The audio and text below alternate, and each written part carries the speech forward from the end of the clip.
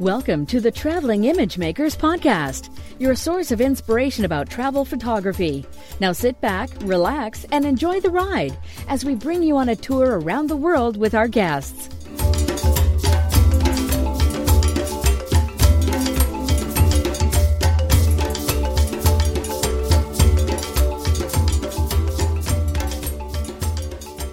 Welcome, everyone, to the latest episode of the Traveling Image Makers Podcast. I'm your co-host, Ralph Velasco, and I'm coming to you from Chicago, where I've just returned after a truly incredible scouting trip to the republics of Georgia and Armenia. Today, we're going to change things up a bit, and you should know that I have a very special guest on the show today. You certainly know him. Of course, it's my co-host on the Traveling Image Makers Podcast, Ugo Che. Hey there, Ugo. How are you and where are you these days? It's great to be a guest on my own podcast. I'm home. I won't be home for long. Actually, I'm leaving tomorrow early morning for Scotland, where I'll be for a week. So it's been kind of a crazy day with a lot of things. I always have some last minute things that I think I need. So I'm going to, I was just 5 minutes ago, I was thinking, well, I'm going to Scotland. What's the best piece of equipment that I can bring to Scotland? And that's actually my wellies, or for people who don't know what the wellies are, the rubber boots. Yep. So they're very important. So I went down to my basement to try to find them. Took me a few minutes because I didn't remember where I had put them. But yeah, I've got my wellies, so I think I've got everything I need. I just need to pack everything, then go to bed early and get up early tomorrow morning and fly to Edinburgh. And then we'll be driving around the Highlands for a week. So I'm really excited about this. Great. Well, we're going to have to do an episode about that trip and that vacation when you come back. Tell me, do you have any like pre-trip rituals or things that you do that you've got to do before you travel? Can you think of anything? I think the only real ritual is to compile a packing list, so I'm sure I'm not forgetting anything. Mm-hmm.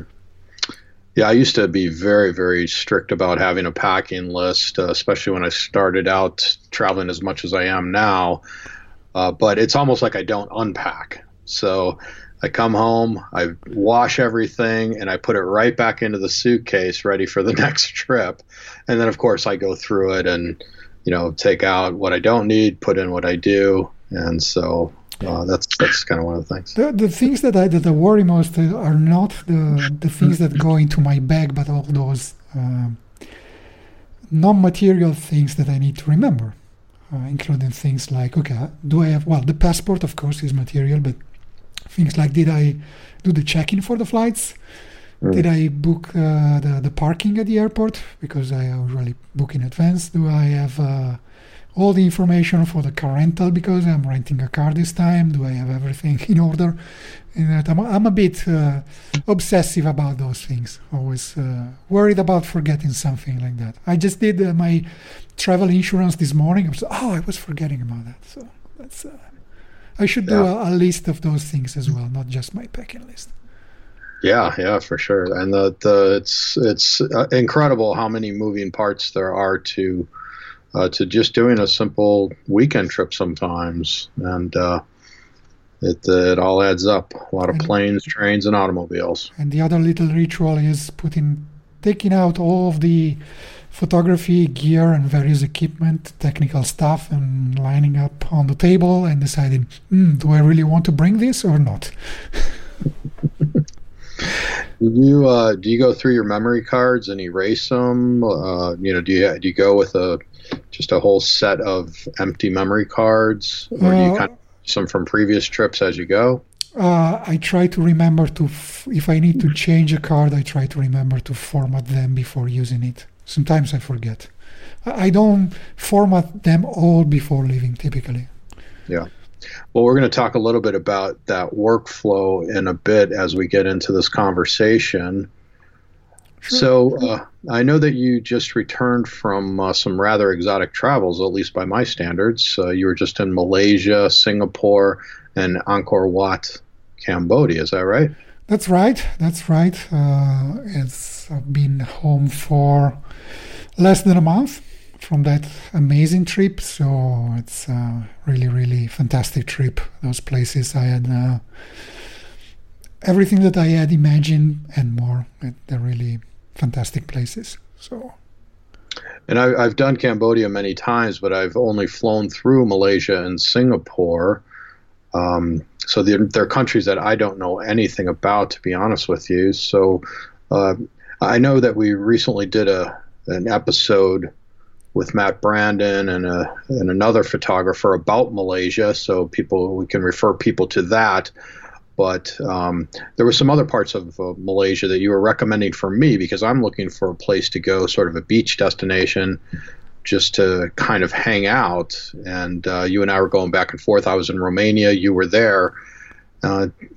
Tell us about that place. Yeah, so first of all, we'd just like to refer people to episode 146 that you can find at ttim.photo/146, where I interviewed Matt Brandon and Pete DeMarco, who are two expats, American expats living in Penang, Malaysia. And when I was there, they showed me around and visiting the city Georgetown, which is the capital of the Penang is a state in Malaysia. It's an island, and Georgetown is the capital. And we spent a couple of days there. But before that, I was for almost a week on an island off the coast of Malaysia that is called Perhentian. Actually, Perhentian is the name of a small archipelago. It's two main islands. They're called Perhentian Kecil and Perhentian Besar, which literally means small and big in Malay language.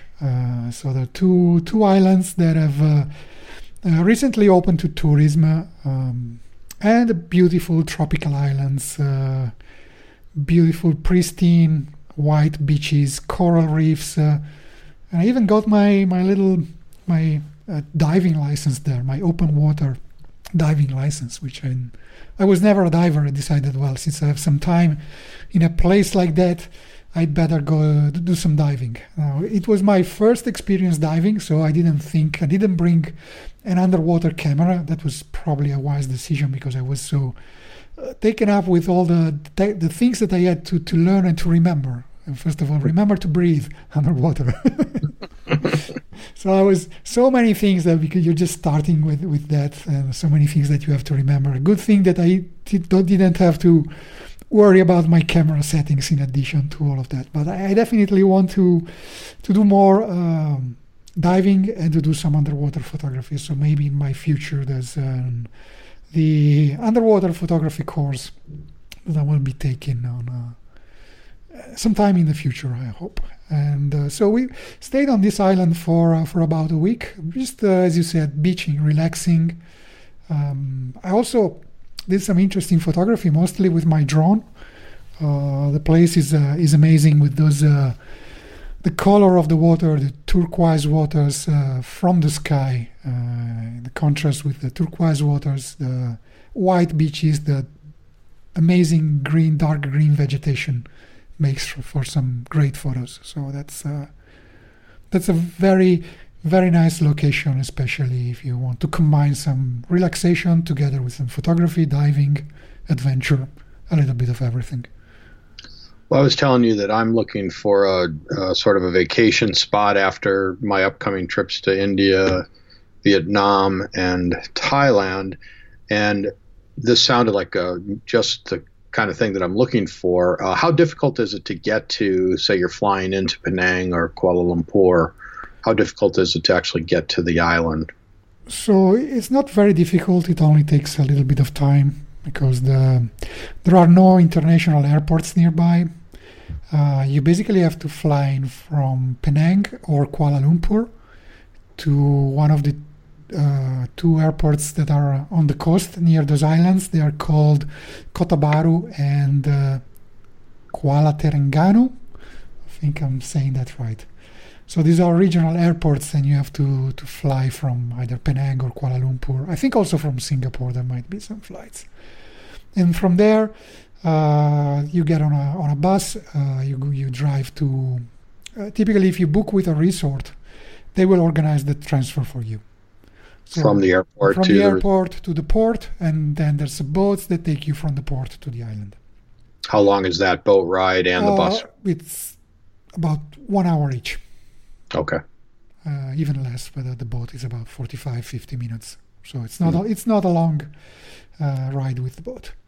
And if you're not staying at a resort, you might be staying at a guest house or so.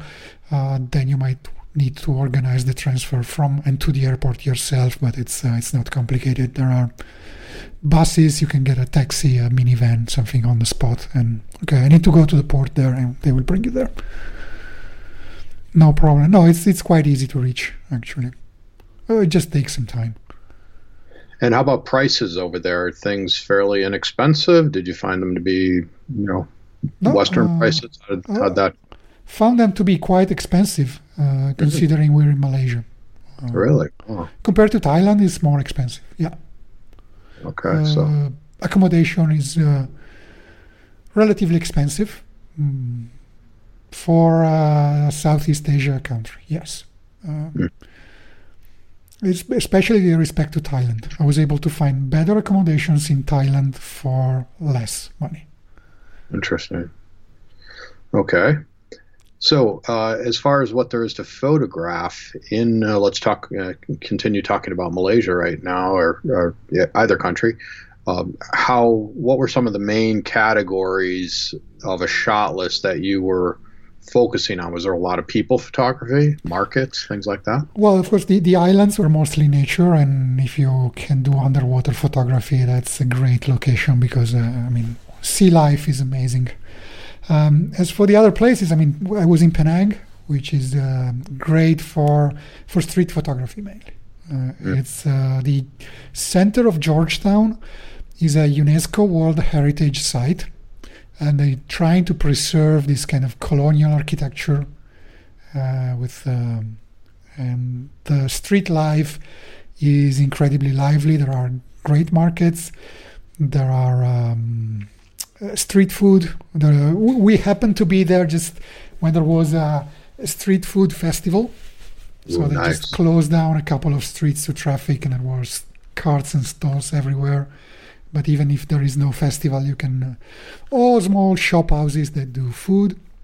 There are many cultural events. There is a festival the Georgetown Festival, which happens at the end of August. It's a great cultural event with all kind of things happening, things in the street, theaters, exhibitions. There's a photography festival even there. And then there are religious festivals, like I think this was happening the week after we left in the Chinese community there, which is the majority. They have the Hungry Ghost Festival. So they do parades, they have makeshift temples in the middle of the road with decorations, and then they burn things down. They have bonfires, fireworks, and stuff like that. Then there's great markets as well. So you can just go there. And the people there are very open to being photographed. Okay, that was my next question. Okay. Yeah, absolutely. No problem. You have to consider that Malaysia is a very multicultural country. And especially Penang is probably the most varied place in Malaysia. Most of the population is of Chinese origin, even though they're many generations removed from the mainland China. They've been emigrated there many, many years ago. So they're kind of Malay Chinese. Then there's a Malay population. And then there's the Indian population, mostly from South India. Each community has different culture, different attitudes, and so on. Now, must make for some of the best food in the world, huh? Yeah, the Malay population is mostly Muslim. Muslim women are very reserved. They probably are less open to being photographed, especially if they are not in the company of their family or something. So you have to just to respect and be aware of that. The Chinese community and the Indian one are much more keen to be photographed. Yeah, so it's but no problem at all. Absolutely, never had any issue with it.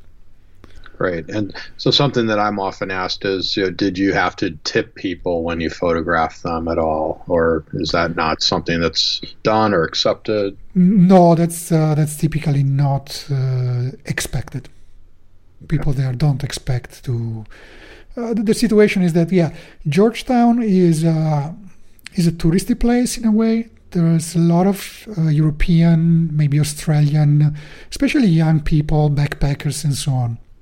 So the city is turning into a bit of especially some streets, lots of bars and restaurants. There's a Mexican restaurant. I don't know what Mexican restaurant has to do in a place like Penang, but so it's becoming a bit more globalized. So there are more tourists, and I don't know if in the future the people there will resent being the subject, the object of attention on the part of photographers. But right now, no, it's. They're not there as, I think we discussed this in the past also with Matt Brandon, especially this happens in India in some places because the people there are expecting to, they learn that they can get money from photographers coming from abroad, from the West, so they expect it. That's not the case in Malaysia, not yet. Great. Well, let's talk a little bit about Singapore, because this is another place that I've not been. Give us what you saw there. In a way, similar to Penang in that it's a very melting pot, right? A mix of different ethnicities. Again, mostly Chinese, Malay, and Indian.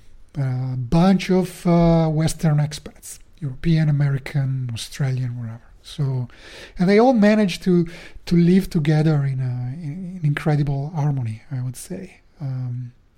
Every culture has kept their own traditions, and you can move from neighborhood to neighborhood, and you can very clearly say where you're moving from Chinatown to Little India. It's completely different. But there's a lot of mutual respect and acceptance of everybody's tradition. I was there just 3 days, so it's hard for me to judge those things. I had a very superficial impression, but doesn't feel like there is any pressure to conform to a certain Singaporean lifestyle type of being. Singaporeans are Chinese and they're Malay and they're Indian and they're Westerner, and they all live together. So that's a great, especially now that in Europe we have a lot of immigration recently, and there are movements. And I was thinking about this when I was in Singapore, right? In Europe we have these movements and parties that say, okay, we want, the immigrants are fine, but they need to integrate here. And I'm thinking, what does it mean to integrate? And I was thinking that the people of Singapore are incredibly integrated. That doesn't mean that they had to renounce their culture and their traditions and their language. People in Singapore speak 2 or 3 languages at least. And when I hear those things in Europe, I don't want to talk a lot about politics, but when I hear those things in Europe and I hear those people say, oh yes, the people who come here, the immigrants, they must integrate, sometimes what they mean is that they must give up their traditions in a way and adopt ours, which to me, after having been in Singapore and having been in Malaysia, I think it makes no sense. You can integrate, you can be a citizen of another country and still keep your food, your language, your traditions, your religion and everything. It's amazing in Singapore, the mix of religions in a single neighborhood. You can find a Chinese temple. It was 2 doors away from the Hindu temple, which was a block away from a Catholic church, which was a block away from a Protestant church, which was a block away from a synagogue. And was no problem at all, really. That's what I really liked about Singapore, especially. So the multiculturalism, which gives you an infinity of subjects for your photography, for street photography. You can just never be tired of subjects and having representatives of all those cultures, in addition to the amazing modern architecture that Singapore is famous for. But I was surprised to learn that there's a side of Singapore, a part of Singapore that is very, how can I say, ethnic, cultural, and incredibly rich in traditions and those things. And the food, of course. Yeah, I was wondering if is there some sort of an old center, or has these modern buildings and this modern culture taken over a lot of that? I mean, are there places to go see? Yeah, I don't know, buildings and walls and things like that. There's those areas like Chinatown, especially Little India. Little India is amazing. It's all those. It's a very small neighborhood, but it's the streets are lined up with those 2-story pastel color buildings, and I was never tired to just stand in front of one of those. And you see those Indian women dressed with their saris, which are all colorful. So, okay, I'm in front of a green building, and I'm waiting for an Indian woman with a pink sari to walk in front of it to make something that has great color contrast. So that's I think that architecture dates back to the 1800s, and it's in some places it's still preserved. Yes. Right. So, I mean, that was what I was trying to get at, is what is there to shoot there. And I mean, so you kind of have to go to those neighborhoods to see some of that old world. But those neighborhoods are very central. I was from my hotel, I got a hotel that was in the middle of all of it, close to the heart of Singapore, where Singapore was founded, which is very modern now. But it's a 15-minute walk to Little India in Chinatown, 10-minute walk to the quays, where the quays are in Singapore. There's a river, and the quays are where the old stores where the boats used to come and offload and load their load, how you say. And it's so that's an interesting area too, even though now those stores have become restaurants and bars. And it's again 15-20 minute walk from Marina Bay, which is the hub of all that modern architecture.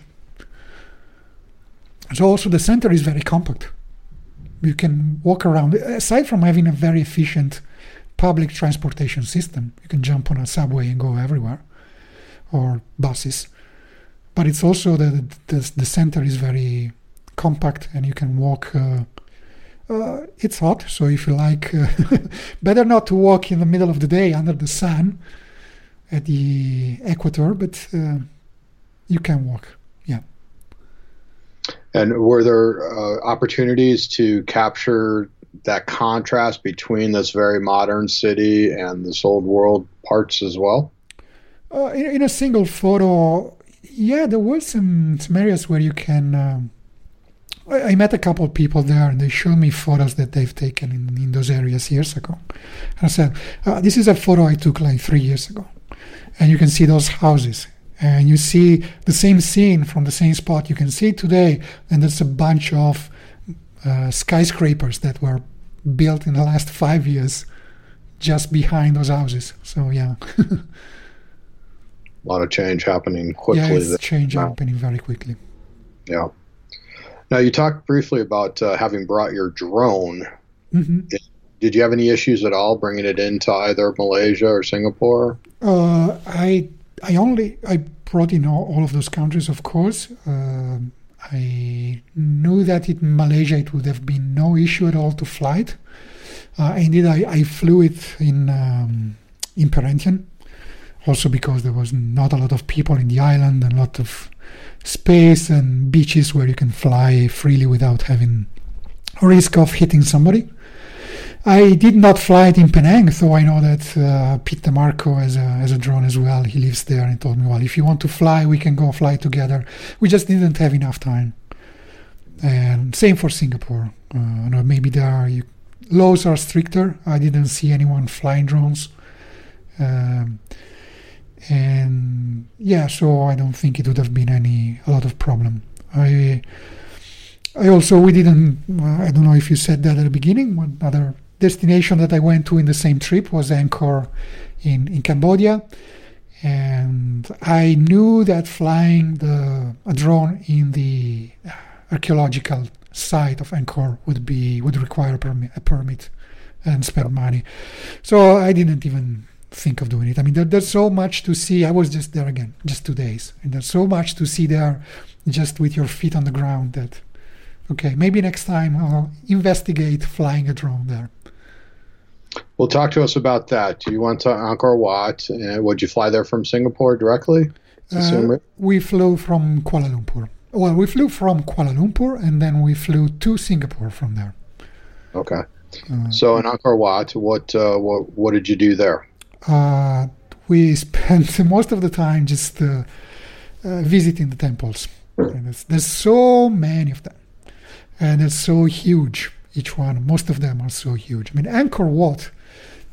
So I was confused about this myself, because Angkor is the name of the old city, of the capital of the Khmer Empire back in the Middle Ages. Angkor Wat is one of those temples, and I think it's the biggest one, right? And Angkor Wat itself is so big that it would take hours to see it all. And then there's hundreds of other temples, from the smallest ones to the largest ones. Yeah, it's the largest religious complex in the world. Yeah. And Angkor Wat is just one of the temples. You've got Bayonne and... So I'll just... I mean, I'm not an expert. I think you are the expert more than me on all of Angkor and Cambodia. One of the temples that we visited was called Tanay. I don't know if you've seen it. I know. It's a small temple, and it has... So there's not a lot to see there. It's very small, and it's very crumbling, right? They didn't do a lot of restoration there. But because of that, it has a great atmosphere. Mm. And the thing is that Tanay is very close to the center of, Angkor Thom, right? The fortified city. Now, it's very close, so it's very easy to reach. But the only road that goes there is not paved. So the tour buses don't go there. Nice. And we had a tuk-tuk driver that we hired for this. And he said, "Oh, you must go to Tanay, and you must go to Tanay." And I said, "Well, I don't know. It just doesn't look like much. It's a very small town. Trust me, go there." So we went there. I was there with my wife. We went there, and it was just me and my wife in the whole temple. Love it. And you've been to Angkor Wat, you've been to the Bayonne, and all those temples. And I mean, nowadays it's impossible to go there and not be in the company of a few thousand people. Maybe a few hundred if you're lucky. And just imagine go there in this, you have this kind of Indiana Jones / Lara Croft environment, ambient, and you're alone. And you're just going into those ruins and taking photos with not having to wait for people to go by to get that specific angle. So it's called Tanay. It's spelled Tanei, and I heartedly recommend it. Just ask your tuk-tuk driver if you go there to bring you to Tanay. Yeah, that's interesting. I've never heard of it. But there's nothing that I love more than being in these places by myself, or maybe with my group or one other person, and just feeling like you're back in time, when that place was at its height. Yeah. And avoiding all the tourist crowds, which almost everywhere in the world are just... just crazy some places. But so you also went out to Kampong Phluc, is that right? Yes. Sorry, I didn't recognize the name. Yes, we went to Kampong Phluc, right? Is that how you say? It's one of those villages, floating villages, I think they call them. It's on the banks of the Tonle Sap Lake. Mm-hmm. Which in the rainy season, which is the season we were in, because August, September is rainy season, the lake grows so much that the village is not on the banks of the lake anymore. It's actually within the lake, because the waters spread out so much that the only transportation that you can use there is a boat. So we went there, which is a very nice, you see those people living in those houses on stilts and having the little markets and boats and so on. It's a mix of real life and kind of a touristy thing, because they have places, they have a restaurant there where tourists come, and then they try to sell them little stuff, trinkets and food and so on. Funny episode there we did was, they take you there with a large boat, and then there's a small boat. You go there, and if you want to go, there's a mangrove forest where you can only go with a small boat, and there's a woman which is rowing the boat with a pedal. And our boat woman had two little children on the boat with her. And then you go by these other boats, and they sell you stuff. And there's a girl who wanted to sell us notebooks and pencils for the children of the school. So you say, you want to buy those, and you can give them to the children of the school. So you buy those, and then the children come to you, and you give them to them. And you know perfectly well that 5 minutes after you've left, they bring the notebooks and the pencils to the same girl to sell them again to 100 other tourists. But it's okay. I know you. If you know that, right? And I was okay with that. Didn't have a problem. Doesn't feel like giving them money for nothing. You're buying something, even though it's the same thing has been sold 100 times before you buy them. Yeah, we've had some really nice experiences there where we've actually walked in on some classes, been invited in to some classes that were going on, and teaching the kids some English, and it's fun to be there. The teachers, very welcoming, and the students having some fun with us, maybe singing a song or two. But the floating village of Kampong Phuk is really wonderful. I've been there a few times when the water was down enough that there was actually a street, sort of a 200 or 300 meter long street that sort of emerged from the bed of the lake, because the water level was so low, so you could actually walk through the town. Mm-hmm. And that's cool. But I often was fascinated when you see that they've got their dried wood is hanging underneath the house, typically above the water. Of course, they've got animals in cages that are above the water, and life just goes on. As the Tonle Sap, that is the lifeblood of Cambodia and that whole region. And the sort of much of the economy is based on that lake. You see kids dressed up in their school uniforms rowing boats to school, to class. Really, really cool stuff. So I love to see that life on the water. Yeah, for sure. Doing those things, just going to a school and so on, and immersing oneself more into the life of the place, and which means being a traveler more than a tourist. And I have to admit, this was a vacation for me and my wife. So we were tourists there, not travelers in a way. We were ready to be taken around by the tuk-tuk driver that the hotel had organized for us. It was just no time to go a little bit more in depth, but I would definitely love to go back now that I've had this exposure to a country that is fascinating. I would love to go more in depth. The people are amazing. They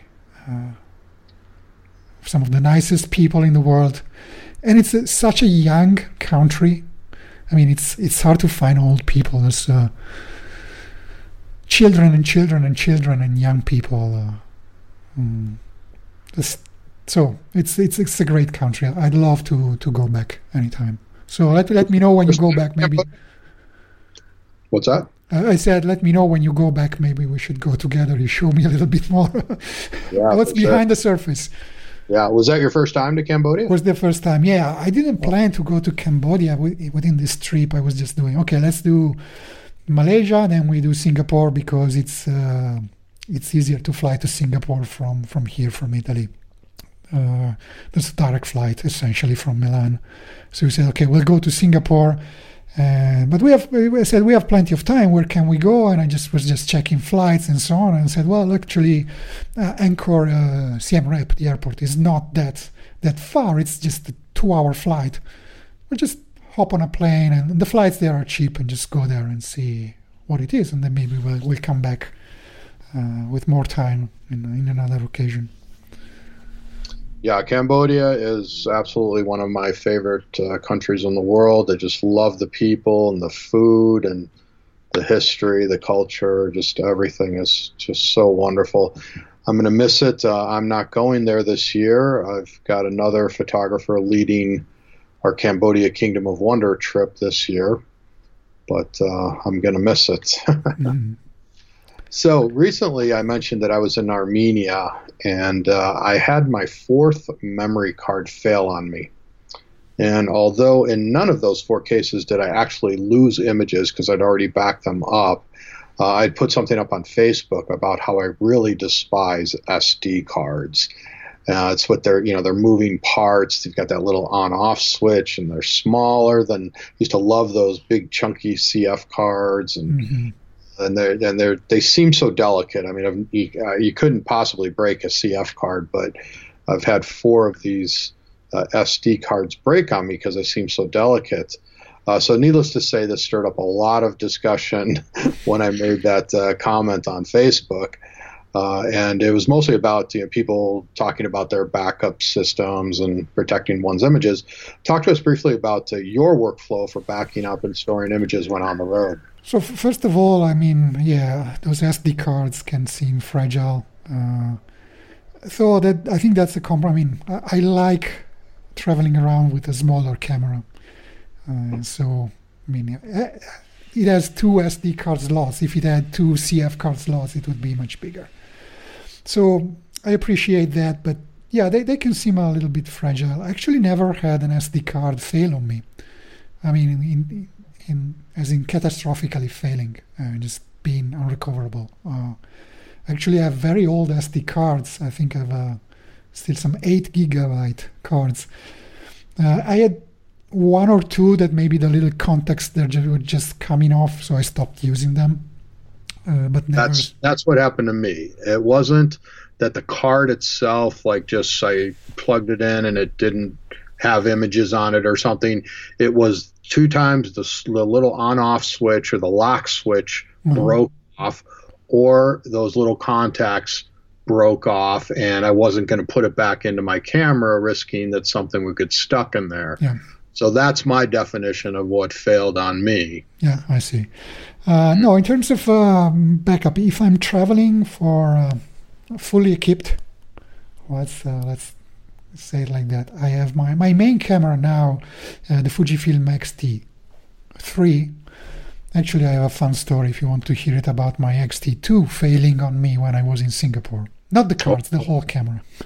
Okay, so I came home, I had to get it replaced, and I got the X-T3, which has 2, like the X-T2, it has 2 SD card slots. I normally use as one as the backup. I can get a 64 gig card, which can last me for a whole trip, and then use the other one as a backup. So that's my first line of defense, having a card in camera. Then typically every night when I get back to my hotel or something, I offload the pictures to my laptop if I'm traveling with the laptop. And when I do so, at the same time, I back up them to an external disk. So I'm using Lightroom. And Lightroom, when you import photos, it has this function that lets you back up to a different location when you're importing. So I have my little portable hard disk. They plug into the laptop. I I copy the import the photos into Lightroom, which makes another copy. So every evening, essentially, I have 4 copies of every photo. And I never reformat a card until I'm back home, and sometimes even weeks after I'm home if I don't need it. I just keep using other cards. Now I've got enough cards that I can go for a month without needing to erase any pictures. Could be different if I start doing more videos. Actually, I did quite a bit of video in this trip. So I just erased some, I just went quickly through them, photos that were just out of focus, or I was just doing a time-lapse experiment, which was basically failed. So I just deleted a few hundred photos in one batch because I didn't want to keep them and just make more room for videos. But normally I would not erase photos. So my setup is 4 copies of every photo. Yeah, it sounds very similar to mine, although my Lumix camera does not have 2 slots. So I shoot to the card, take it out, plug it into the computer, put it onto the computer's hard drive, and then export to an external drive. And then I don't write over the cards until I get home or I go onto another trip and I need to. So at least 3 places. When I get home, then I export to a Drobo. So that makes it a 4th place. And then I have some other external drives that I keep in a safety deposit box. Of course, the second card in the camera is useful in case your SD card fails or you lose it before getting to your computer and importing those photos. But if you lose the camera, you lose everything. Oh yeah, of course. Both cards are not. I learned a couple things with all the discussion that went on when I put this up on Facebook. One is that I may have been buying counterfeit cards. I'd never even thought about that. I buy them off Amazon, and I don't have a particular brand that I just stick with all the time. I haven't found anything there where I said, this brand's always the one that's breaking, and so I'm going to stick with this other one. So that could very well be a possibility that I was purchasing counterfeit cards. There's also the fact that I have always been a proponent of using smaller cards, 8, maybe 16 gig cards instead of 164. I'd rather use 416s. And again, just further diversifying and making it so that all 4 cards would have to fail instead of just 164. That, though, means that I'm putting cards in and out of my camera much more often and handling them a lot more often. So that's something that could, make things fail quicker, too. I had the issue with the pins of the card falling off, at least for one card. I think that was not so much for putting it in and out of the camera, which is always all the cameras that I've used that are all very smooth. I had some card readers that were probably not very made to tolerance, so the card used to get a little bit, sometimes if it was not perfectly horizontal, it would just scratch against the edge of the entrance, the slot where the card slides in, so sometimes it would... Actually, now that I think of it, what I had break was not so much the little metallic contact, but are those little plastic bits that are between the contacts. Yep. So they just started peeling off, and I'll remove one, just enable to fit it in the computer, read the files there, and then throw the card away. Yep. But actually, the contacts were still there, just without the little plastic bits. That's what happened to me twice, was the plastic bits, and then twice where the little lock switch broke on me. No, that never happened. The other thing you said about having 4 16 gigs cards instead of 164, for example. Right now I'm using a 64. My main card is 64, but the fact that I have 2 in the camera means that, if one breaks, instead of losing a fourth of my picture, I lose nothing because I have the backup in camera. That's a great thing to have. I was still, I mean, you know that, what's that, Nikon recently announced their mirrorless camera, and everybody was complaining because it only has one slot. I said, you cannot use a professional camera with only one slot. Then somebody posted a meme on Facebook about It was a photo montage of an old film camera with two backs. Right. This is how the professional cameras used to be in the day. You had two film backs at the same time in the same camera, which of course is not true.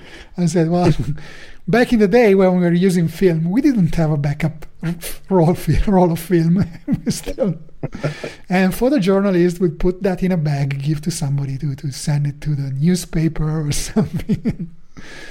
There was no backup, so just to disqualify a camera because it doesn't have a second slot is a bit silly. But yeah, we're become used to having that safety. So yeah, and I guess the other lesson that I learned that 4 failures over the course of 10 years doing this full time, as much as I travel, as many hundreds and hundreds of thousands of pictures as I've made, that percentage of failures probably isn't bad, and is probably expected with the amount of shooting that I do. So we have to lower expectations a little bit. Still, a failure can be painful. I mean, if you have that photo that you know you've taken, it's great, and you really for the whole trip you might think that's the greatest photo that you took, or maybe the only good one. And then if that specific card fails, that can be painful, even if it happens only once in a while. Yeah, but like I said, out of those 4 failures, I've never lost an image. Mm-hmm. So it's always after I'd backed up. So I was just lucky. And, I guess I shouldn't be so upset about it, because really all I lost was maybe a $15 card. And it could have been hundreds, if not thousands of images. I've seen more people lose images because they erased in photos from the card or formatted the wrong card. It's much more... happens much more often than cards failing. Human failure, human error is the biggest cause of loss of images, I believe. Yeah, no, I totally agree with that. Well, anything else that you wanted us to know about Singapore, Angkor Wat, or Malaysia right now? No, just if you want to go to Malaysia, you want to go to Penang, I highly recommend it. And again, refer back to episode 146, not just because of everything that you can learn there that we haven't covered here, but because those two gentlemen are fantastic. They gave me with us for 2 days, showing us around. So get in touch with them. That will be fantastic guides to Penang. I also had the pleasure of meeting a lady called Caroline Lim in Singapore. She was not so just great because we had never met before. She showed me around all of Singapore, all of what we could fit in 2 days. And not only that, I told you that my camera failed, so she lent me her camera. I could take photos in Singapore. So, Caroline, if you're listening to this, thanks again. You know I love you. So, I think she is going to move to the US. So, unfortunately, if you go to Singapore, go now.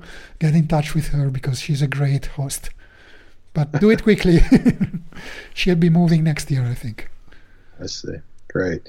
So, you mentioned that you're heading off to Scotland tomorrow. Is that a scouting trip? That's tomorrow, to tomorrow when we are recording this, so by the time this is out, I'll be back already. It's just a week. Yeah, we're doing a little scouting trip in preparation maybe for doing a proper tour there maybe next year. We'll see what happens. Great. What else do you have up on your travel schedule? Any speaking engagements? Anything else you want to tell us? Well, aside from a couple of short trips to here in Italy, to Tuscany and Venice in October, November, to bring a few people there just for a couple of private tours. I just like to mention one thing. It's the thing that I launched yesterday. It has nothing to do with travel and tours. It has to do with photography education. And it's what I call the Closing the Gap Masterclass. It's a series of free videos that I'm doing together with my friend Fabrizia Costa. She's a great photographer. And we are going to do this. This masterclass is not about technique. It's about going beyond technique, going beyond the f-stop. Talking about art, talking about self-improvement, best practices, habits, how to relate to photography, and how to close the gap between where people are now.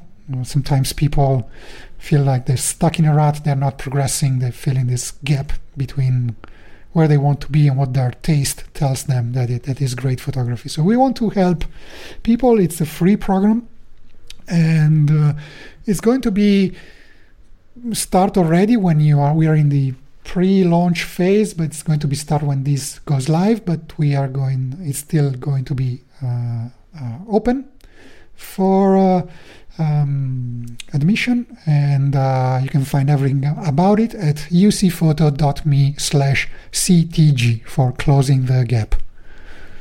Get in. It's going to be great. I'm waiting for everyone there. Great. Sounds interesting. How about you? You just returned from Europe. What's your next trip, or got any? I know you're doing the Worldwide Photo Walk again. Unfortunately, again, this is going to be before this goes live, so we don't have. It's not great to promote that, but yeah, I know you're going. I'm going to be in Scotland, so I'm not going to do this year. Yeah, I'm doing one here in Rockford, Illinois, just outside of Chicago. This will be my 7th or 8th one. I think they've done 11 so far. So I was in town, so I thought I would do one here, and we've got a real nice turnout, so I'm looking forward to that. And I just got back from Armenia and Georgia scouting there. I've got a wonderful trip that I'm calling the Treasures of Armenia and Tbilisi, Georgia, and that is tentatively scheduled for September 29th through October 12th next year. We're just putting together the final details of the itinerary and everything else now. So I'm really looking forward to that. I was absolutely blown away by both of those countries, and we are going to talk about those in a future episode as well. So can't wait to tell people about what I saw and discovered there. Finally, I've got a couple spots left on my upcoming Cambodia and Vietnam trips in November, December. So if anyone's interested in that and is spontaneous and can move fairly quickly, be sure to email me, Ralph at Photo Enrichment, or my assistant Sherry, admin at Photo Enrichment, and we'll get you all the information you need there. You can also find out about me on all the social media networks at Photo Enrichment and at Ralph Velasco, and all my tours at photoenrichment.com. How about you, Ugo? Where can people find out about you online? As usual, at ucphoto.me. That's the hub of everything I do. Social media. I wasn't as smart as you to get one single handle for all of my social media channels. I have them a little bit all over the place. So just search for me, Google me, Ugo Cei, UGOCEI, you'll find me. But just the website has all the links. And as for this podcast, once again, ttim.photo, and join our Facebook group at the Traveling Image Makers Corner on Facebook. It's free, again, it's a great community. We have this contest. We just published an interview with the winners of the past content, and we have the October contest. So when we publish this, there's going to be still time to submit a photo for our October contest and get a chance of being featured on this show. Very easy to find it. Just go to ttim.photo/Facebook and you will be redirected right there. Great. All right. And remember, if you keep at it, you can't get worse at photography. Now let's get out and shoot.